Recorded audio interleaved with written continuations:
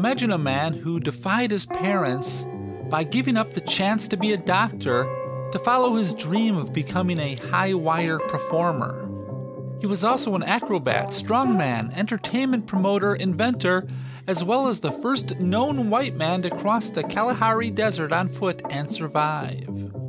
This is the tale of one man who had an amazing life. Today I tell you the story of William Leonard Hunt, better known as the Great Farini, on the 172nd episode of Sunday Morning Coffee with Jeff. Coffee with Jeff. Coffee on Coffee with Jeff. Coffee with Jeff. Coffee with Jeff. It's Sunday, it's time for coffee, and I am Jeffrey Kelly, your host and storyteller. I trust all is going well. Time for the local weather report. The temperature here in Chicagoland keeps fluctuating between 0 and 30 degrees Fahrenheit. And although I'm not one who usually complains about the weather, it's starting to get on my nerves a little. Come on, spring, we're waiting. But you didn't come today to hear me cry about the weather. You came for a good story, and I think I've got one. I heard about this man on another podcast. I think it was the You Are Not So Smart podcast by David McRaney. You Are Not So Smart is a wonderful podcast that explores self-delusion. If you're interested at all in finding out why people do the things they do, give it a listen. Anyway, he just briefly mentioned the Great Farini, so I looked him up, and yes, I quickly found that I wanted to learn more. Now, I should point out that a lot of today's story comes from a show called Canadians, Biographies of a Nation, but there was also a good Mental Floss article on the man and a few others. Links to all these will be available in the show notes, blah, blah, blah. You know the routine. Anyway, it's quite a long one. This guy had an amazing life with a lot to tell, so much so I didn't fit it all in, but the gist of it's here. So why don't you pour yourself a hot cup of joe and let me tell you about the man known as Farini. This podcast is part of the Psycon Network. You can support this podcast and others like it by becoming a subscriber at patreon.com/Psycon. That's CSICON. A link can be found on the Coffee with Jeff website. Just $1 or $2 is all it takes to keep these podcasts going. Thank you for your support. I wept and I whimpered, I simpered for weeks, while she spent her time with the circus's freaks. The tears were like hailstones that rolled down my cheeks. Alas, and alack, and Alaska. I went to this fellow, the blackguard, and said, I'll see that you get your dessert. His thumb to his nose he put up with a sneer. He sneered once again and said, Nerds. Oh, he floats through the air with the greatest of ease. I pray that someday while he's up there he'll sneeze and fall down and ruin his flying trapeze, so my love will come back to me. He once wrote of his parents that he took pleasure in disobeying their commands. He was born William Leonard Hunt on the 10th of June, 1839 in Lockport, New York, close to the Canadian border. Bill was a rambunctious child with amazing energy, something his mom and dad never understood.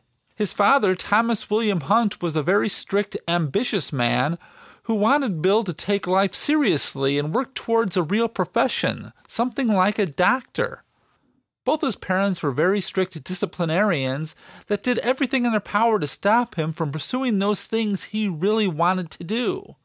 They expected him to stay at home, do his chores, and study hard, but no matter what they tried, no matter how hard they punished him, he couldn't be stopped. Even something like swimming, something he excelled at, was against his parents' wishes. His mother would sew up his collars and sleeves of his clothes so he couldn't take them off for swimming, but that didn't stop him. He would swim in his clothes or rip them off and get the older girls in the neighborhood to sew them back up. In 1843, the family moved to Bowmansville, Ontario, and it was there Bill saw something that would increase the tension between him and his parents. It was the circus. When the Wetlands Dramatic Equestrian Circus came to town, his parents told him he couldn't go. But when he saw the parade go by with the elephants and the acrobats and such, he couldn't resist. So against his parents' wishes, he snuck in.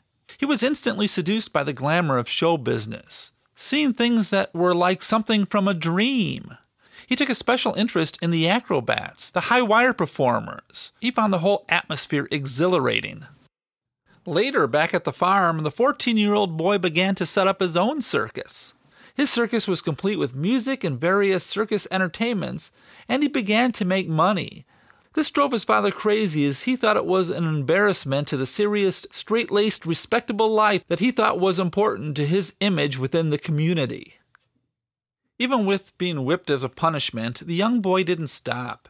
He built his own high-wire apparatus, putting up copper wires a few feet above the ground in the family barn, and began to practice over and over again.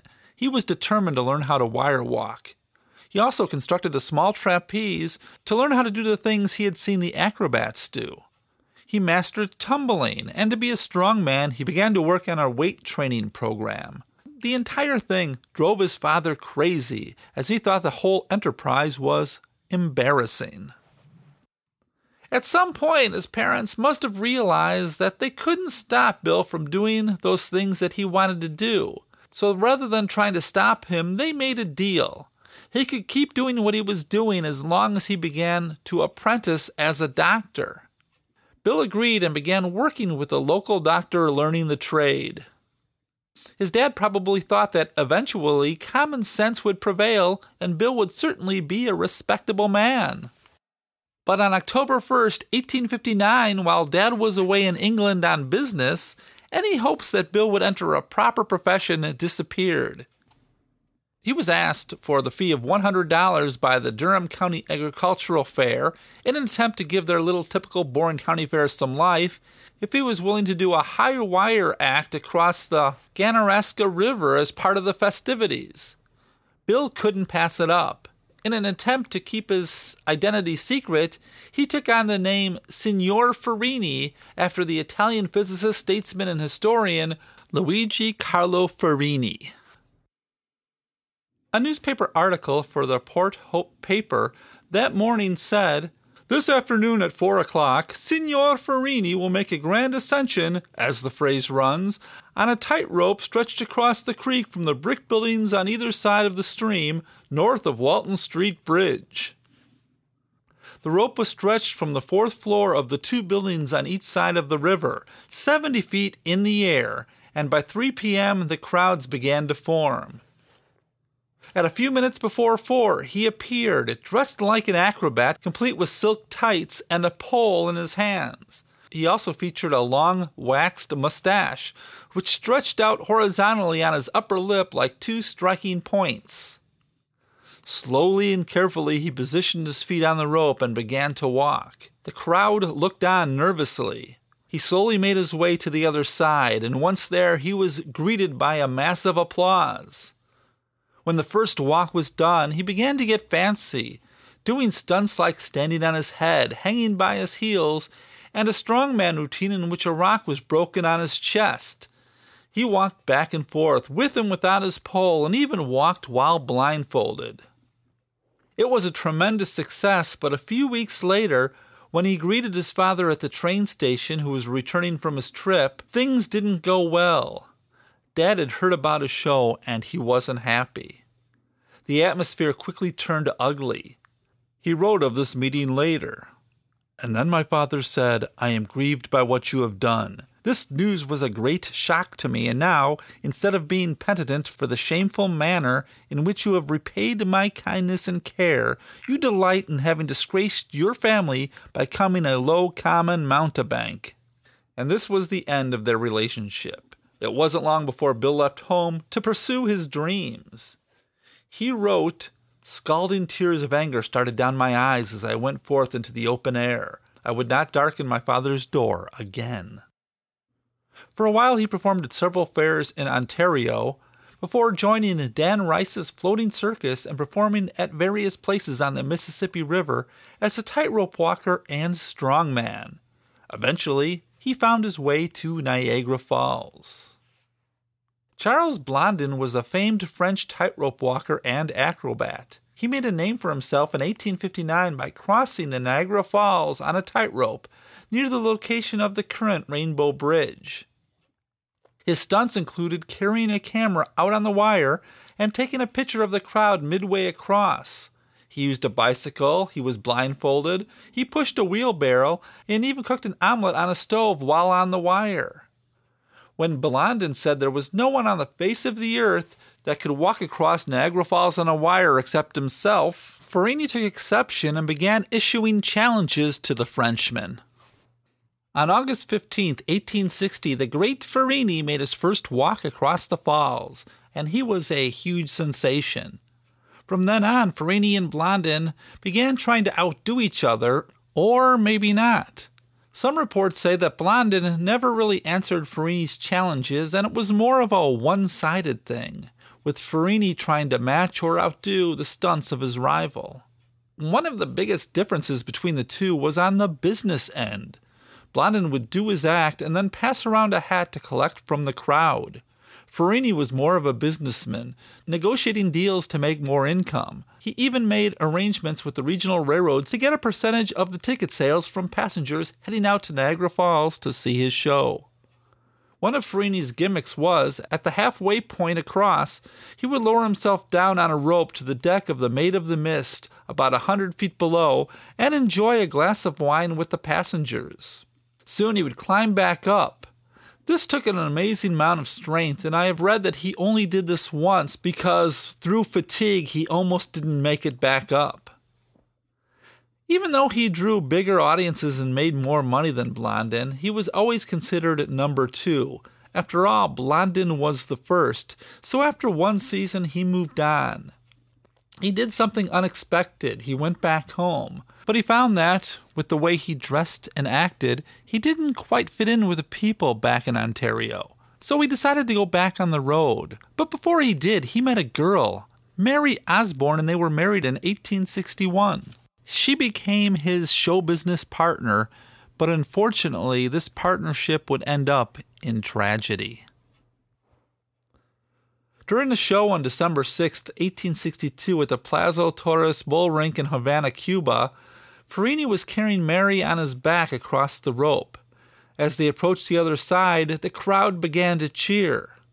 Mary made a huge mistake and let go of Farini with one arm to turn and wave to the audience.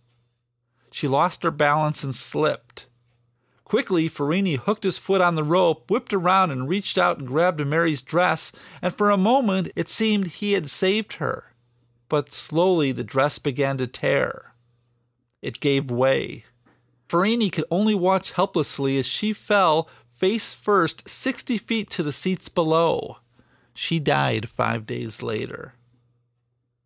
The heartbroken Farini, after laying her to rest, had himself baptized as Guillermo Antonio Farini.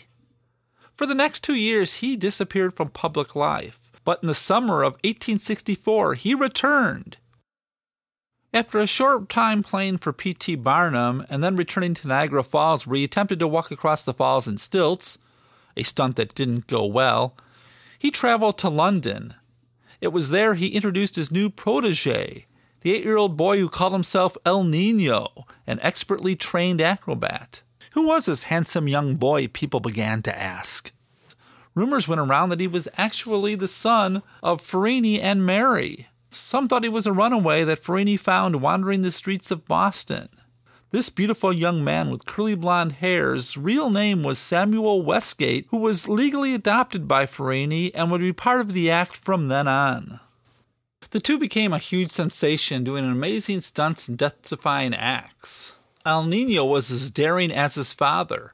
The press couldn't get enough of the pair, now called the Flying Farinis. They toured England and Ireland for several years, even playing the legendary Crystal Palace, performing 70 feet in the air to 22,000 spectators. But by the time the 1870s came around, Farini was now in his early 30s, and was smart enough to know he was getting, too old to do these amazing stunts. For a while, he and El Nino went into seclusion. He grew a long beard and walked around, acting like a dark, mysterious genius. When he returned to the theater, he was now a trainer and manager, and his first new act was Lulu, a beautiful female aerialist, billed as the 8th wonder of the world. She was a blonde, blue-eyed 16-year-old splendor that was a sensation from the start. Crowds were stunned as they watched her performing her high-wire act. She played all over Europe and then the United States. Broadway, Chicago, Philadelphia, every big city. And along the way, Lulu received many adoring young men backstage who wanted to take her out. They would buy her flowers and sometimes even offer marriage proposals.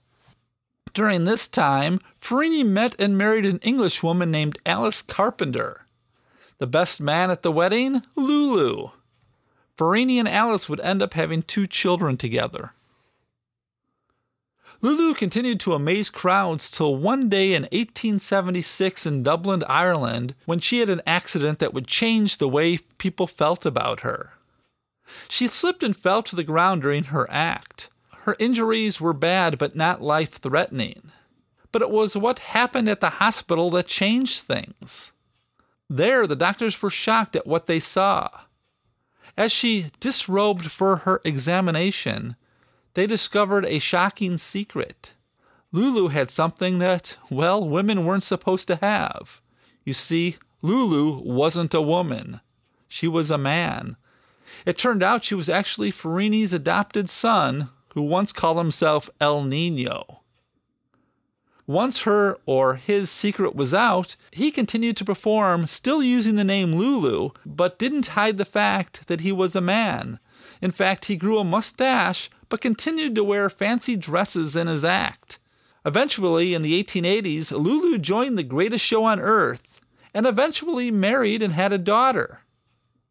One could only wonder what all those men who offered her or him flowers and proposals thought of this revelation.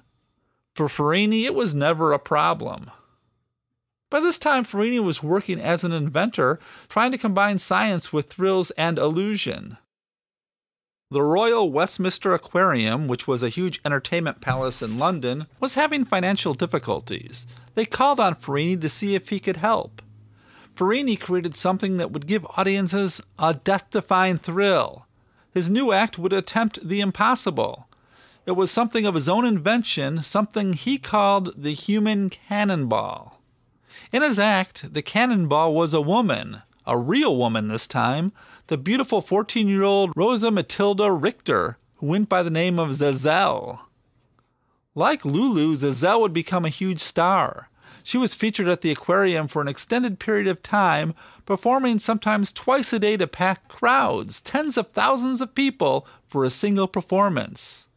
Lewis Cook wrote in the Billboard that the breathless silence that always preceded the act while it was being prepared only added to its intensity, and the graceful bow of the young lady, who had the temerity and muscular strength to withstand the shock, and the presence of mind to guide her flight, never failed to receive a round of rapturous applause. Farini was her manager and received most of the money from the act, so when Richter began asking for more money, Farini secretly began training additional women to perform as Zazelle. At some point it must have been discovered, as Richter began billing herself as the original Zazelle. But the mood in Europe over these apparent dangerous acts began to change, falling out of favor. At the same time, Farini went through a messy divorce.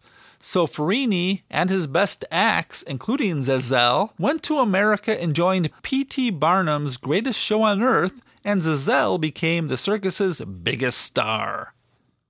Around 1882, Farini returned to London, and it was there he became interested in what was known at the time as human freaks. He signed acts like The Man in the Iron Skull, The World's Most Tattooed Man, and Dwarf Earthmen, who were actually pygmies from Africa. His biggest act, though, was Crow, the Missing Link. Crow was a dark-skinned child who had some unusual features, like being completely covered with hair, which included a track-like mane of hair that flowed down her back from between her shoulder blades. That allowed Farini to present her as Darwin's missing link. It's not known where Farini met the young girl. He claims that he had found her in the jungles of Siam, but that's highly doubtful. At this time, Darwin was still alive and his theory of evolution was new, and many people were looking for the missing link between man and ape. To many, Crow was their proof. Unlike many who were called freaks at the time, Crow was never exploited. She performed and displayed herself in her own terms for most of her adult life. She was free to do as she pleased and spent the last 20 years of her life in a private apartment, entertaining guests and neighbors with her cooking and charming personality. Africa, the Dark Continent, became a fascination with Farini, and even brought Zulu warriors over and put them on display doing their war dances. People flocked in huge numbers to see the act. This led to one of Farini's biggest adventures. By this time, Lulu, or El Nino, his adopted son, had become a photographer. The two of them, with others, traveled to the Kalahari Desert in the heart of South Africa in 1885. Farini overcame many obstacles, becoming among one of the first white men ever to survive the crossing. On this trip, he reported to have found something that, to this day, still bewilders the world. He claims to have discovered the ruins of an ancient kingdom, the lost city of the Kalahari. There has never been any real evidence that he actually found this city, and since 1932, at least 25 expeditions have been launched to find it, using the directions that he described in his book that he wrote about his travels. There are still expeditions looking for the city today, but it still remains a mystery. After returning, he got married for a third time to a German concert pianist named Anna Muller. He had finally met the love of his life, and the two lived happily together until his death. In later years, he became more of a businessman, settling down and making lucrative investments. He bought a home and became co-owner of one of the world's largest talent agencies. Yet, he couldn't stay away from the act. In 1888, he organized a stunt in which pioneer balloonist Thomas Scott Baldwin jumped out of a hot air balloon at 3,000 feet. He would use a new invention of Farini's, something most thought would never work. It was called a parachute. The crowd, who were almost certain that they were going to see a man jump to his death, saw Baldwin land safely on the ground. That was the last big stunt Farini was ever involved in. In his later years, Farini retired to Forest Hill, London, and then to Toronto, Canada. He spent most of his time with horticulture, painting, and sculpting. And he continued to invent. One of his strangest inventions was something called the roller boat, a boat that rolled over the water like a log. It was a complete failure that lost him a lot of money. In Ontario, he was a very neighborly man who loved to talk. He would exercise every day and ride his bicycle all over town. As far as his neighbors could tell, he never seemed to miss the good old days in show business, but would spend his time entertaining the children with his stories. The great Farini died of influenza on January 17, 1929 in Port Hope, Ontario. He was 91 years old. His beloved wife passed away 2 years later. Bozo's Circus is on the air.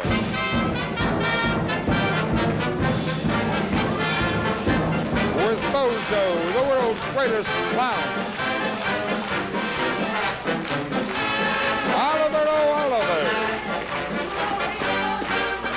Sandy the Tramp.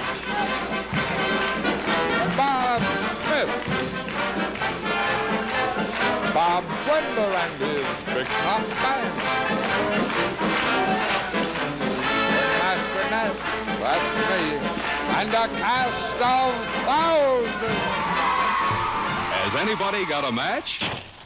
Thanks. Now I can light an old gold and listen to the Sad Sack. A little bit before I go, I was thinking that while doing the story that, you always hear about the importance of supporting children and how if this guy or that girl would have had more support as a child, they might have been something great. And yes, of course, supporting your children is very important, but every once in a while you hear of someone who overcame all the odds, who was never offered encouragement, or like in this case was told not to do what they wanted to do, and yet somehow they still achieved his or her dream. I think there is something in surviving an obstacle course that does something to a person. What? I don't know. Maybe those who were told by a teacher, "You'll never be a great artist," and they give up, they were not meant to be a great artist, because if they had that real strong desire, they wouldn't have let one small-minded teacher or parent stop them. Though there are a lot of talented, successful people who did have the proper encouragement as children, so hey, what do I know? I'm just thinking. Anyway, how about the ending credits? Like I said, support is important, like the support many of you give to our little podcasting network. You can help support this small business by being one of the good people by visiting CSICON.fm, that's CSICON, and look for the Patreon link at the top. And of course, a sincere thank you to everybody who already supports the show. Speaking of CSICON, why not go over to our website and check out a few of our other shows? You'll find so many amazing podcasts waiting for you there. You know, you can email me at coffeewithjeff@gmail.com for any reason. You can follow me on Twitter. My name on Twitter is Coffee with Jeff, all one word. And I have a Coffee with Jeff Facebook page. Your story ideas are always welcome. If you want to support the show but you don't have the coin, then just go over to iTunes and leave a review or a few stars. Those really help. And remember, links to all the sources that I used to write today's story can be found at CSICON's Coffee with Jeff page for this episode. I'd like to thank Brecky Tomlinson for having this podcast on the CSICON network, to my wife of 34 years for being my wife of 34 years, David Metzger for designing the Coffee with Jeff logo, Kelly Rickard for writing and performing the Coffee with Jeff theme, and to all of you who listen to the show every week, thank you so much. And of course, a special shout out from the heart for those that repost this on Facebook and Twitter. It is so much appreciated. I'll be back in 2 weeks. Thank you for listening. Coffee with Jeff. Coffee with Jeff. Coffee with Jeff. Coffee with Jeff. I once knew a man who used to drink his coffee black. He once tried it with some cream. Didn't like it, now he never looks back. Coffee with Jeff. Coffee with Jeff. Coffee with Jeff. Coffee with Jeff. Met a girl from Beantown. Jeff was always hanging around. She drank tea, but that was okay. She was the dawn of Jeff's new day. Coffee with Jeff. Coffee with Jeff. Coffee with Jeff. Coffee with Jeff. Years go by and life's filled with change. Sometimes your plans get rearranged. He's seen it all and he's weathered it too. So Jeff wants to have some coffee with